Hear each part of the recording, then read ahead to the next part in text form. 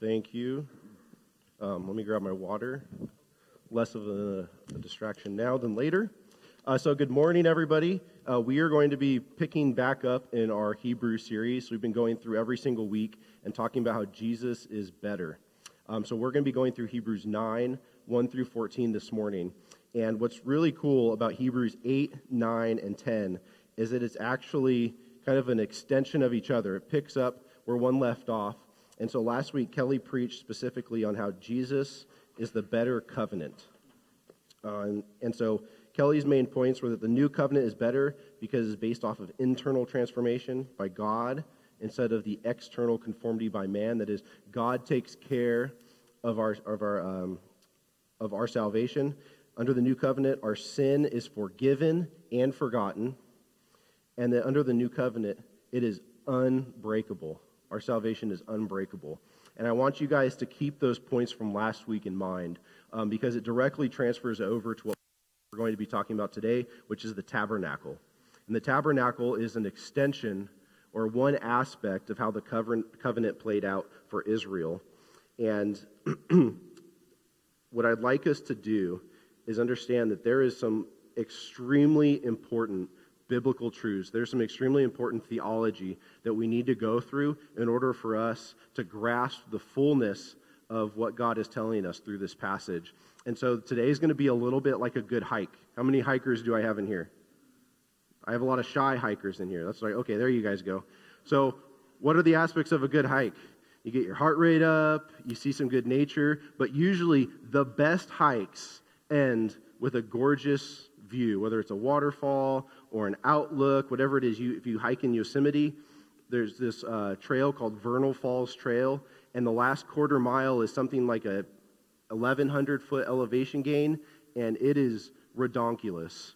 But you get to the top, and when you go over this crest, the power of the water from the waterfall, when there's water, that's a caveat there, but when there's water, the blast of the water just hits you in the face, and there's this refreshment, and you're just stunned. You're like, this is absolutely amazing. This is beautiful and majestic.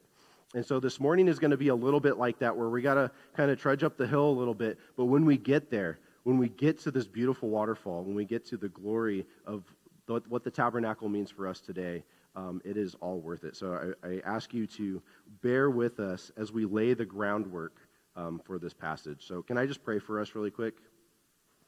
So Heavenly Father, I thank you that you give us just a deep, deep well of truth through the gospel, that your word speaks to our hearts and divides what is true from untrue, that your kingdom is absolute. And I just ask this morning that you would broaden our vision, that you would broaden our eyes of both our mind and our heart this morning to see you in new ways, to take in what you are providing for us this morning so that we may better understand the glory of our salvation in Christ. So would you do that work in Jesus' name this morning? Amen. So, like I said, we're going to be in Hebrews 9. If you can open up your Bibles, we're going to start out and read the first 5 verses. Should be up on the screen. It says, "Now even the first covenant had regulations for worship in an earthly place of holiness, for a tent was prepared, the first section, in which were the lampstand and the table and the bread of the presence. It is called the holy place. Behind the second curtain was a second section called the most holy place, having the golden altar of incense and the ark of the covenant covered on all sides with gold, which was a golden urn holding the manna, and Aaron's staff that budded, and the tablets of the covenant. Above it were the cherubim of glory overshadowing the mercy seat. Of these things we cannot now speak in detail." Well, luckily for us this morning, we're going to speak of these things in detail now.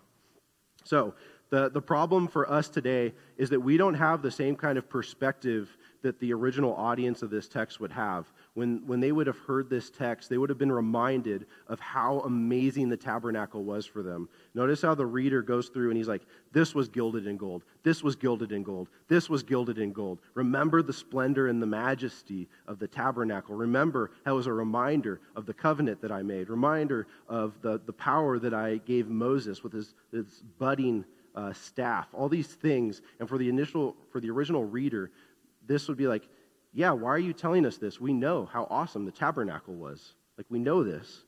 But for us, we don't have that sort of perspective. And so the problem is that we get into a situation kind of like, any baseball fans in here? Yeah, Anthony. So what happens when the New York Yankees win the World Series? Yeah, we don't talk about that. Why? Because they've won 27 championships over the last 115 years or so.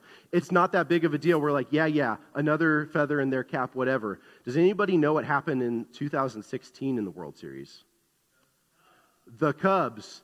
Are you guys Cubs fans? No. I know you guys are not Cubs fans. It is such a big deal that the Cubs won the World Series because they went 107 years without winning the championship. 107 years. So that when they won, it was a big deal for the city. It was a big deal for the state. That city just rocked for like a week because they were so excited for their team.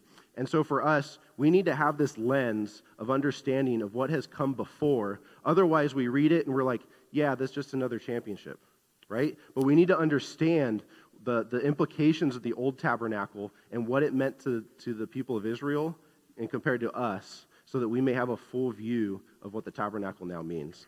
Good? Okay, so I have a visual, because I'm a visual learner. If we can get that picture up on the screen. I'm sorry, this is the highest resolution photo that I could find. But this was the tabernacle. A lot of times we picture the tabernacle as just this like plain Jane, 5-post little tent with a meager little curtain, and it's something that they just easily picked up and carried throughout the desert. But this was the tabernacle. So what's amazing is that God gave Moses detailed instructions for this, detailed to the height of the posts, to what the curtains would look like, even the rings that would hold the posts up. God said how to make them and what to make them out of. So you see there's this outer perimeter, and this is called the outer court of the tabernacle. So this was the area that the common Israelite would be allowed into. And there's this, you can kind of see there's that fire within that outer court. And this was the bronze altar where burnt offerings would be made and where some of the sacrifices would happen. We're not going to go into detail today because honestly, you can speak on this stuff for days. But that's where the normal Israelite would be allowed into. And then we see the actual tent behind there. And so the tent had this front curtain. And when people brought their sacrifices, they would go and they'd make sacrifices at the entrance of the tent. And then the priest would carry out the rest of the duties. And so the priests were allowed into the front section. It's a little hard to tell in the picture, but there's two different sections to this tabernacle. There's the front section, which the text we just read refers to as the holy place. And this held a few different mementos that were of spiritual significance to Israel. And behind that, we have the Holy of Holies. And this was separated by a curtain that was gilded in purple and blue and in the finest linen. And this place, the Holy of Holies, you can say almost nobody was allowed into. Once a year, the high priest, which during this time was Aaron was allowed to go into the Holy of Holies on the Day of Atonement, and he would make sacrifice to cleanse the ark and to make atonement for all of Israel for the year. And so there is this divide. We see the outer average person, the holy place, the priest, the most holy place, only the high priest entered. And so this was kind of the area where communal worship took place. If anybody, the Bible actually tells us, if anybody if they made a sacrifice outside of the tabernacle and the priests found out, they're actually to excommunicate them. And there are other situations where they're to excommunicate them. God was very serious that this was to be the place where his people were to worship him. And so even in the picture, I don't think this gives us quite a picture of the splendor of the tabernacle. Luckily, as I said, the Bible gives detailed instructions on how to build it, and it tells us how much material was gathered to build the tabernacle. And so it's in talents, and I converted that over to pounds, which I'm going to estimate on the low end, okay? I'm a numbers guy, and this is where my mind goes. So God told Moses, gather all of Israel, gather the goods we're going to need. We're going to need gold, silver, precious cloth. We're going to need people that are going to work the acacia wood to make the poles, all these things. And in total, they gathered 2,200 pounds of gold, 7,500 pounds of silver, and 5,200 pounds of bronze. Isn't that incredible? These are people that fled from Egypt, and somehow they had all these things on them. I don't know how that, God made a way. So then my mind goes, well, that's a lot of metal. How much would that cost by today's standard, just for the metal alone? Anybody have a guess? Brittany, you're not allowed to guess. Anybody have a guess? Throw it out there. 15 million, Russell? Flip that around. It was about $51 million worth of precious materials by today's standard, and that was just the gold alone. And so they sacrificed, they gave all this material, they gave of their time, their well-being, because God demanded that he had a beautiful, luxurious house to dwell in when he was with Israel. So that's just a little bit of a picture into what the tabernacle was. And what's interesting is, although this was like the central hub for worship, it radiated out from there. Because what the priests would do every single morning and every single evening is they would offer a burnt offering on that outer bronze altar. And so this aroma, think of like 24/7 barbecue just coming out from the outer courtroom. And I love barbecue, but I think I'd probably get sick of it, honestly. But there was this constant reminder of Israel of there is a sacrifice being made for your sins. This is the place of worship. As you're going throughout your day and you get that whiff, you're going to remember that there was a bull sacrifice on your behalf. And it was a time for the priests to cleanse themselves before they went about their duties. And we'll get into that briefly in a little bit. We're actually going to get into it right now. I was going to completely skip it. So for the priests, they had very, very, very specific rules in what they could and couldn't do. They had to dress appropriately. They had to wash appropriately. They had to sprinkle blood on themselves appropriately to make themselves holy. They had to not say the wrong things, not do the wrong things. They had to be as perfect came. And if they messed it up, they had to do everything back over again and do a ritual cleansing for themselves so that all of Israel would not be considered unholy or unclean, I should say. Unclean. And it's so serious that God says in Exodus 30:20, when they go into the tent of meeting or when they come near to the altar to minister, to burn a food offering to the Lord, they shall wash with water. Why? So that they may not die. They may not die. This was serious business. And it's so serious that Aaron, the chief priest's sons, they actually went in and they used the wrong fire at the wrong time. And it says that God struck them down. The chief priest's sons were struck down. And God informed Moses, he said, take them outside of the city and deal with the bodies. And Moses tells his sons, he goes, don't let a hair be out of place on your body. Don't let there be a wrinkle on your attire, because God is serious and I do not want you to die. And so this is what we're talking about when we're talking about the tabernacle. It was a great place of grace for Israel, but it was also a place where the reality of their sin came to fruition. So what types of sacrifices were made here? It wasn't just sin offerings, right? We often think that, at least in my own knowledge, I used to think that the offerings were just offerings for sin, because Leviticus is like, if you do this offering. If you do this offering. But there were sin offerings, guilt offerings, and burnt offerings. And those three were all made on behalf of the people to atone for sin. But there was also the peace offering and grain offerings. And these were offerings that people would bring out of their own heart, out of thanksgiving, out of praise and worship. And so the tabernacle wasn't just a place for people to come and hang their heads and say, I have realized the guilt, but it was a place for people to come and say, I realize my guilt, and also, here is the best grain that I have. Lord, may I worship you. May I be in your presence. So, if you were an Israelite, you probably wake up in the morning, start about your day, and go, I think that I am guilty of this sin yesterday.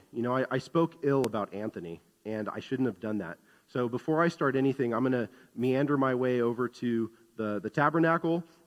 I'll probably meander my way out to the field. I'm going to grab my finest bull, and I'm going to go to the tabernacle because I have guilt that I need to be atoned for. And they'd go, and they'd make atonement, they'd worship, and they'd go about their day. So this was something that was constantly being done. There's constantly being offerings and sacrifices in the tabernacle. So if that's what it was doing, if that's like the minutia or like what the tabernacle was, we have to ask what was the purpose? What was the purpose?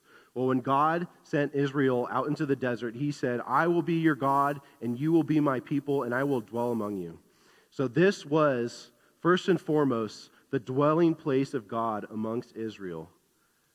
It was the inhabitation of the living God amongst his people. It gave Israel a way to be in relationship with God. Before, it was kind of like, okay, where is God? Is he on the move? What's he doing? And God said, no, I will be with you, even if in a limited way because of the nature of the tabernacle. So it provided an opportunity for them to be in relationship, and it provided an opportunity to atone for sin. And I'm already taking way too long. I guess I'm doing Kelly proud. He's going to listen to this and have us speak with me after. So let's continue.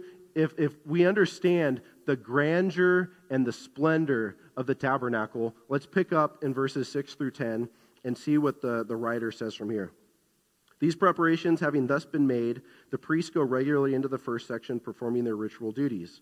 But into the second, only the high priest goes, and he but once a year, and not without taking blood, which he offers for himself and for the unintentional sins of the people. We already spoke about that.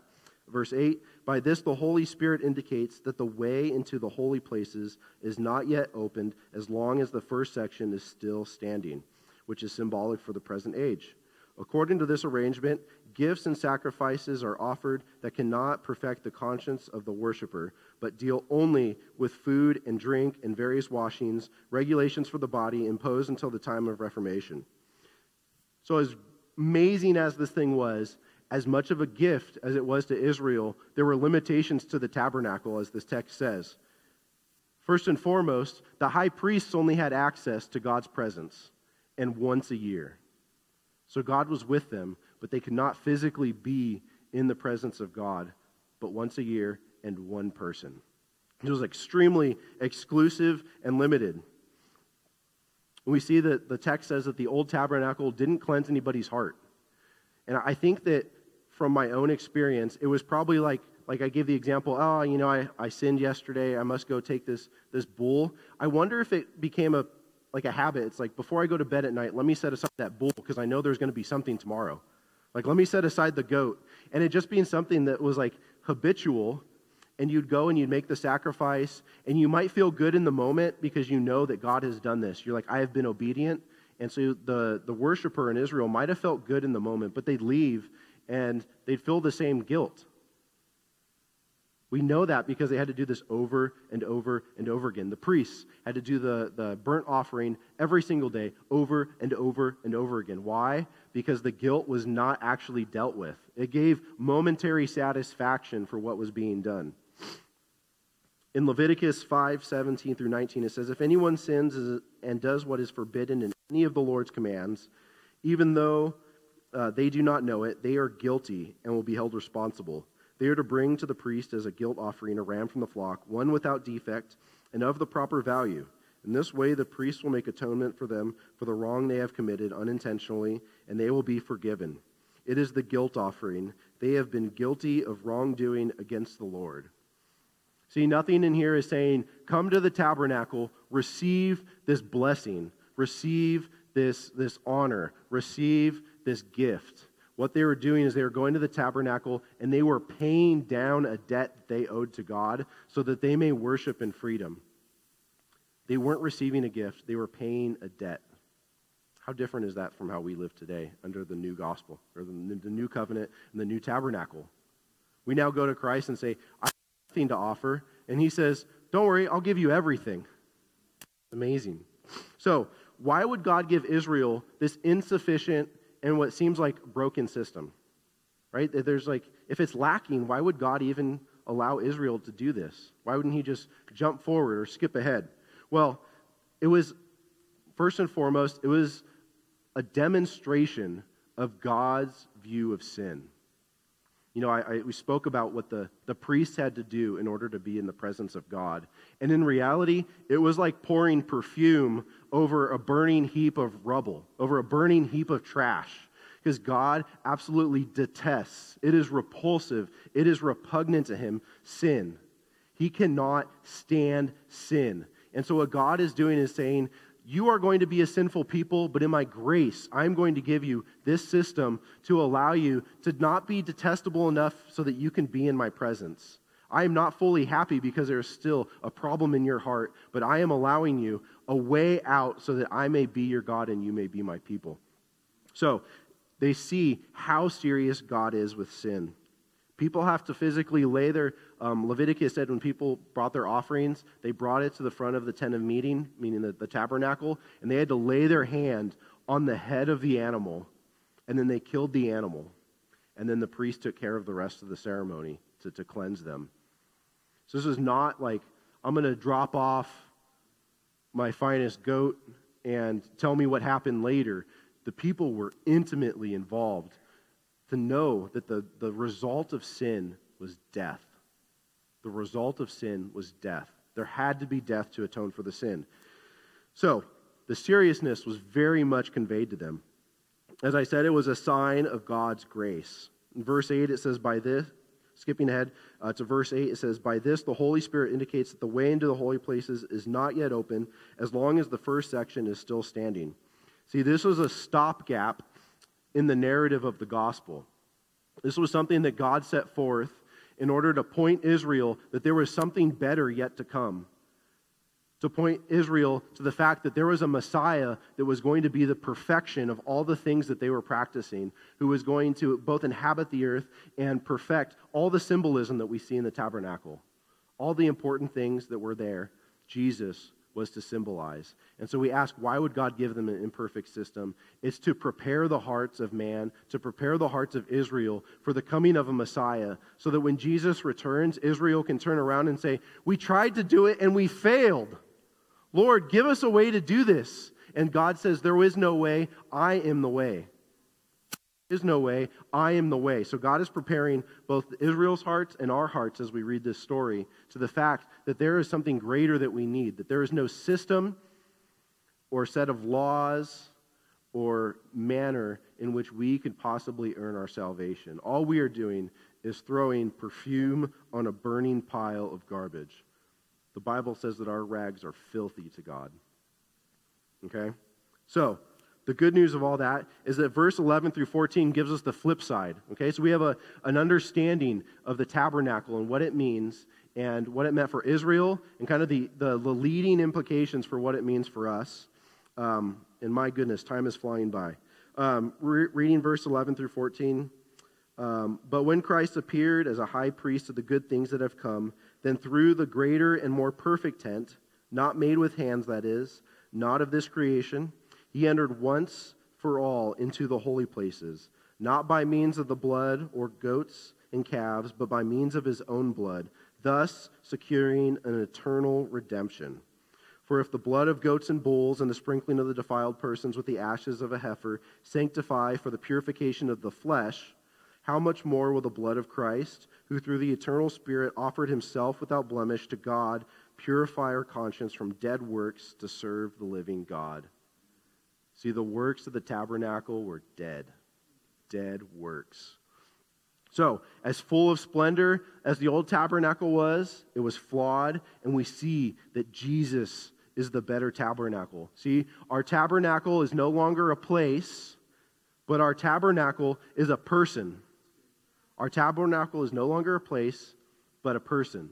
Jesus is that tabernacle. And just to highlight a few key points, if we look at the tabernacle, all the symbolism in it, Jesus accomplishes it all in perfection. So there's the lampstand in the tabernacle that gave the priest light. What is Jesus now? He is the light of the world. He is our light in darkness. He drives out all darkness. There's the table with the manna that represented God's provision for Israel. What is Jesus now? He is our daily bread. He is our sustenance in perfection. We had the altar of incense, which the priest would make sacrifices on so that there would be a fragrant smell kind of wafting into the holies of holies, kind of an appeasing aroma for God's presence. Well, now in Corinthians it says that we carry the aroma of Christ, that we, through Christ, are now a pleasing aroma to God. When there's the Ark of the Covenant, Jesus fulfilled the law. Jesus said, I came so that I might fulfill the law. It is in him and filled completely. Where there were two curtains holding back the population. I know this is cheesy, but Jesus has two arms that are wide open.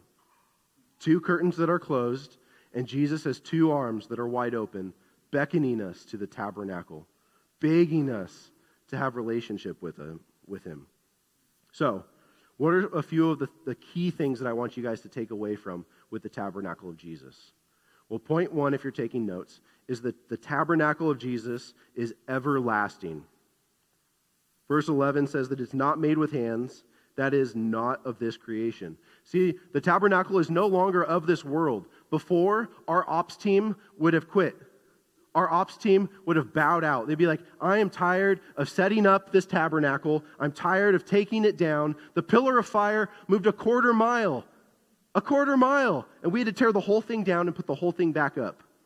See, we no longer have to deal with what is earthly. We don't have to do the maintenance. I'm sure they had to be constantly repairing the wooden poles, the curtains. I mean, think about it. They're in the desert. The wind's blowing against all those delicate fabrics. They had to have seamstresses work on it, whatever it may be. We have a tabernacle that is everlasting, that doesn't fade, that doesn't blemish, that is perfect in all righteousness for all time forever. And that is good news. So not only is the tabernacle itself everlasting, but the sacrifice is everlasting. It says that Jesus once and for all entered the holy place, that he offered himself as sacrifice so that we no longer have to. So we see that the tabernacle, we don't have to do anything else as far as sacrificing animals.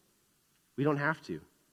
The blood of Christ is sufficient and complete and paid in full the sins for all eternity. Our tabernacle is everlasting. Excuse me. So, the payment is everlasting. In Leviticus 17 through 11, it says, For the life of the flesh is in the blood, and I have given it to you on the altar to make atonement for your souls, for it is the blood that makes atonement by the life.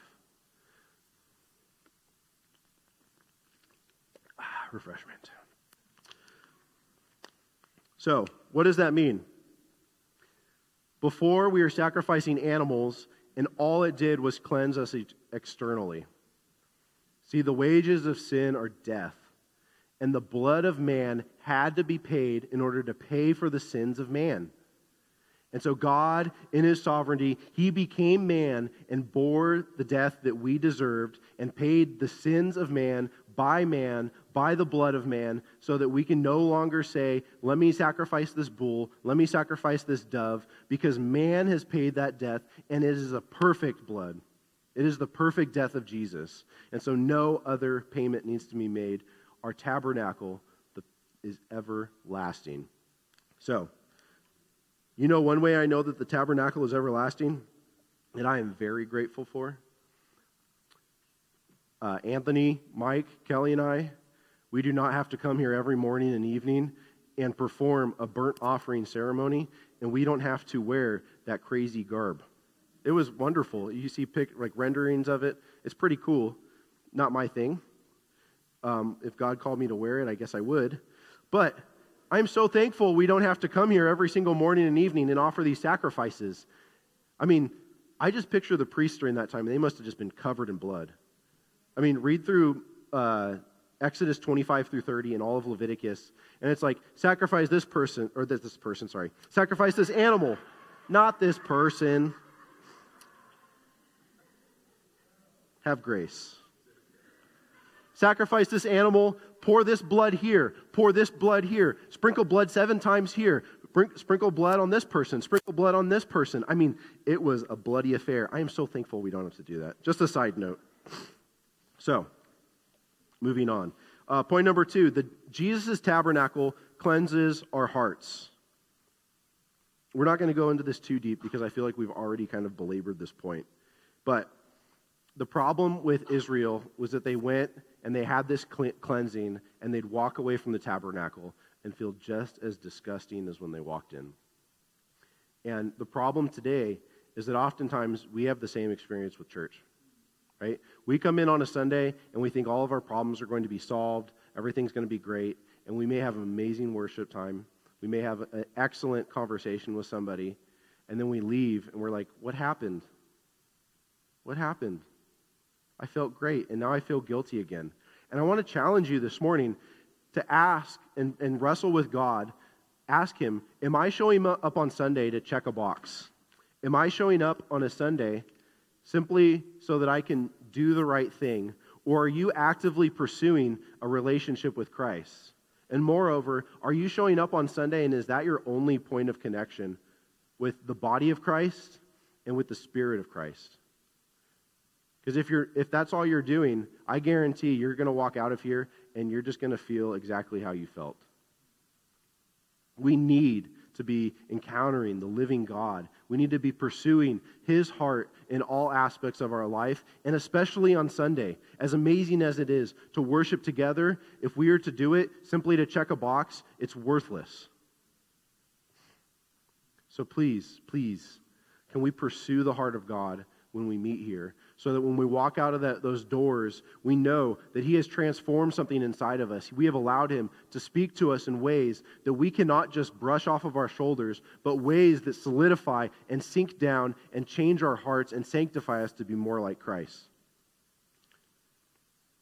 See, our guilty conscience is dealt with when we understand that the debt was paid and that there's nothing else we need to do. There's no need for a guilty conscience anymore. There's no need to approach the tabernacle with shame.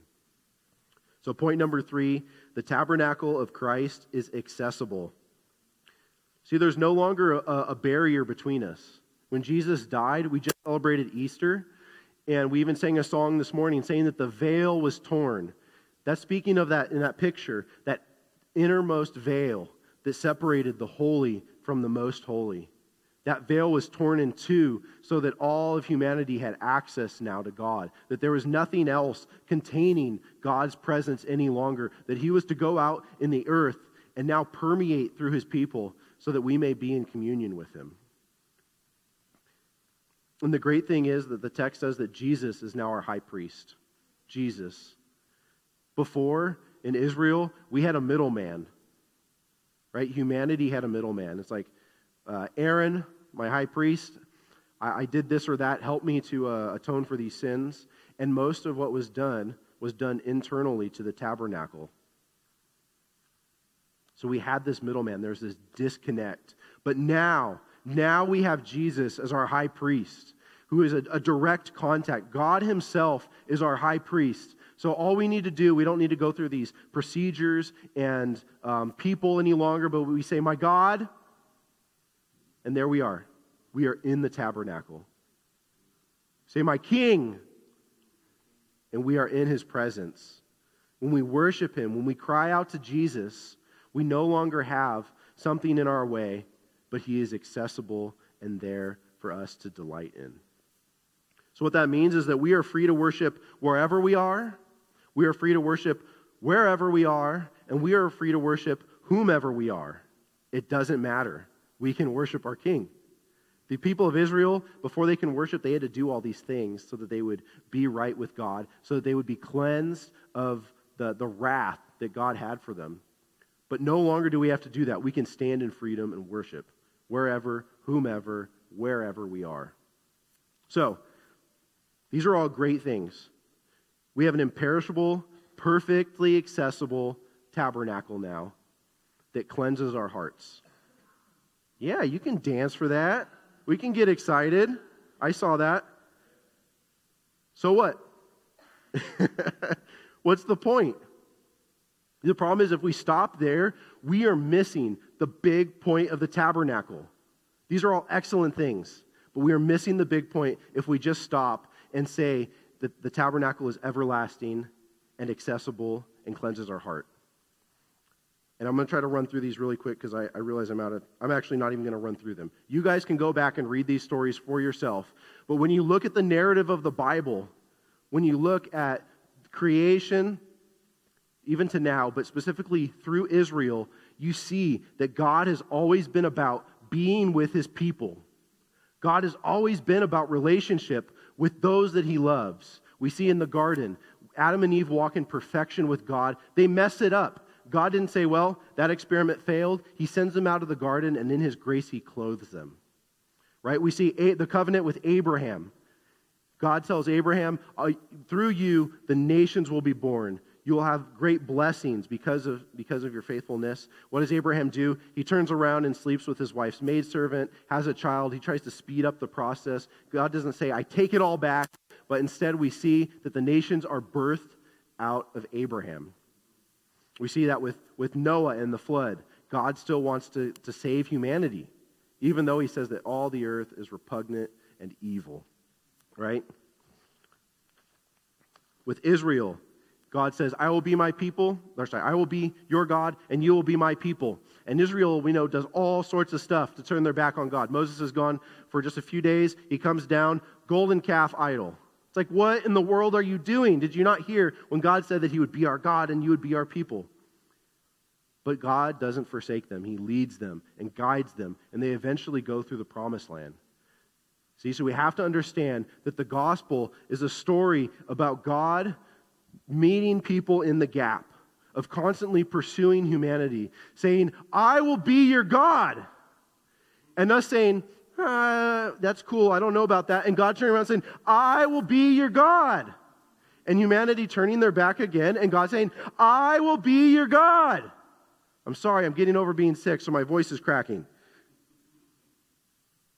God will be our God. And so that if that is true, why is it important that we have an imperishable, perfectly accessible tabernacle that cleanses our hearts? It's because it allows us into relationship with Christ. All those things are great because they allow us into relationship with Christ. If they didn't do that, they'd be as good as the sacrifices in the original tabernacle. See, by the blood of Christ, our purpose is fulfilled. Our purpose is to be in relationship with God and bow down and worship him and serve him. And it's through his blood that we can do that in perfect relationship. So, let's go back to the picture of the tabernacle. You might be sitting there thinking, that's cool and all, but how do we do this? So, we have this tabernacle. We talked about all the gold, all the silver, all the bronze, everything that made it to be glorious and splendid for the house of the Lord. We mentioned that it took, by today's dollars, $51 million worth of precious metals to make this tabernacle. The crazy thing is, when Jesus died and that curtain, the veil was torn, and the Holy Spirit was loosed on humanity and met with the disciples in the upper room, what happened is that we now become the temple of God. We now become the temple of God. And what God before told Israel, you have to go through all these procedures. I have it here. I was going to have us flip to it, but you don't have to. So this is, I'm sorry for people listening on the podcast, you can do it at home. This is Exodus 25 to Leviticus, or all through Leviticus, right? These are all procedures in order to make a sanctified temple, in order to make a sanctified tabernacle so that God can rest there. We are now that tabernacle. If you're sitting there saying, what am I worth today? You're worth at least $51 million, my friends. Right? This is how God views us. Through the blood of Jesus, through the blood of Jesus, God now looks at us and says, he or she is worthy. He or she is worthy. He or she is without blemish. This is my dwelling place. This is my house. This is my temple. I will be your God, and you will be my people.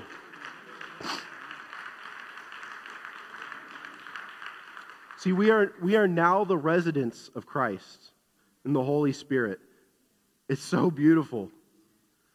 If we didn't understand what the tabernacle was before, we wouldn't understand the beauty of it now. And it's amazing because the gospel says that we are now found in Jesus, but the Holy Spirit is now found in us.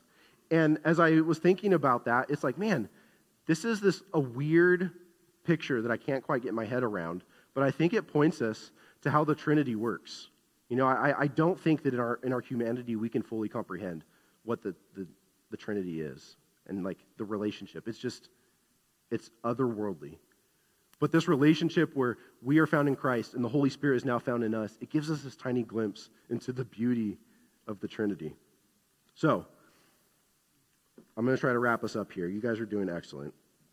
What are we to do with this? If the Holy Spirit is now in us, if Jesus is now our tabernacle in perfection and holiness, and the Holy Spirit resides in us as a temple, what are we to do with it?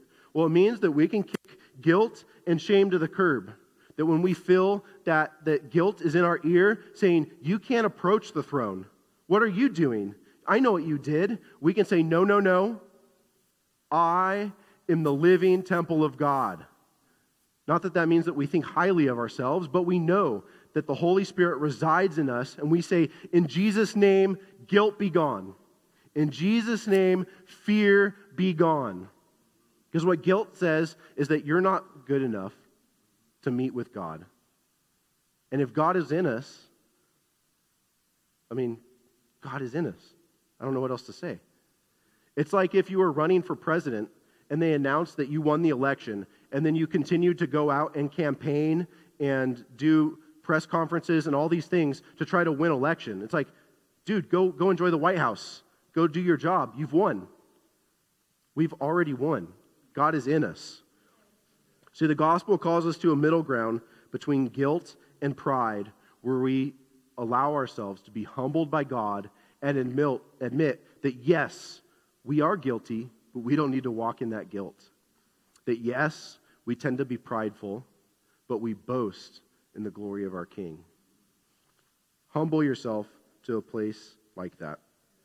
So, I want to end us by reading a section from Acts 2. And this is what I think our church would look like if we fully reveled in the presence of God. It should be up on the screen.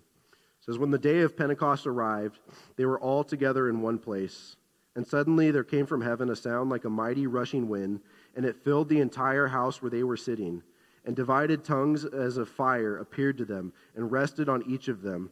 And they were filled with the Holy Spirit and began to speak in other tongues as the Spirit gave them utterance. So they had this interaction. They were encountered by the presence of God. And then jumping to verse 42, it says, and they devoted themselves to the apostles' teaching and to the fellowship, to the breaking of bread and the prayers. And I have a typo in my thing. And awe came upon every soul, and many wonders and signs were being done through the apostles. And all who believed were together and had all things in common. And they were selling their possessions and belongings and distributing the proceeds to all as any had need. And day by day, attending the temple together and breaking bread in their homes, they received their food with glad and generous hearts, praising God and having favor with all the people. And the Lord added to their number day by day those who were being saved. See, the Acts 2 church, they said, I don't care. I don't care what's going on. God is good and He has met with me. I'm going to sell everything. I'm going to pray. I'm going to worship with all I have. We are going to be the community. I don't agree with you. I don't care. You're my brother. We're going to worship together. We're going to be in perfect unity. See, they reveled in the presence of God. They were in awe of the presence of God. All that mattered to them was the presence of God. Church, if we are doing anything other than longing for and being in awe of the presence of God, then we are falling way short of the gift of the gospel. It's all about being in the presence of God. From the beginning of humanity to when God returns, we have this opportunity now to just cry out wherever we are, whoever we are, wherever we are, I might have repeated that, and be in the presence of God. But there will come a day when Christ returns and we stand in the presence, physical presence of God. When we stand in the fullness of His glory, unashamed, where His glory is so great that we don't need lights, we don't need a sun. His glory is radiant enough to light the streets with golden sunshine. This is our hope. If you're hoping in things, if you're hoping in being a better person, if you're hoping that your 401k is maxed out, all these things are good. But can we hope that we can just stand in awe of the presence of our Lord? The presence is the gift of the gospel. Please, can we revel in the presence of God? Revel in the presence of God. Revel in the presence of God, church. I think that was my last note. I threw them all on the floor. So, Anthony's going to come up here, and he's going to help us through communion. But can we just surrender ourselves this morning and say, Lord, there are things that I have been pursuing. There are good gifts that I have made idols and elevated above my desire to be in your presence. Help me to be in awe of your presence this morning. Can I pray really quick before we go into... Lord, we just thank you that we can be in your presence. That though we are filthy, though we are filled with sin, though we are repugnant, that, Lord, you make us righteous. That by your blood, you help us to be in your presence, to revel in the perfection of who you are, that us as finite beings can be allowed into the presence of the infinite being is miraculous. Lord, you are so wonderful. We worship you today. In Jesus' name, amen.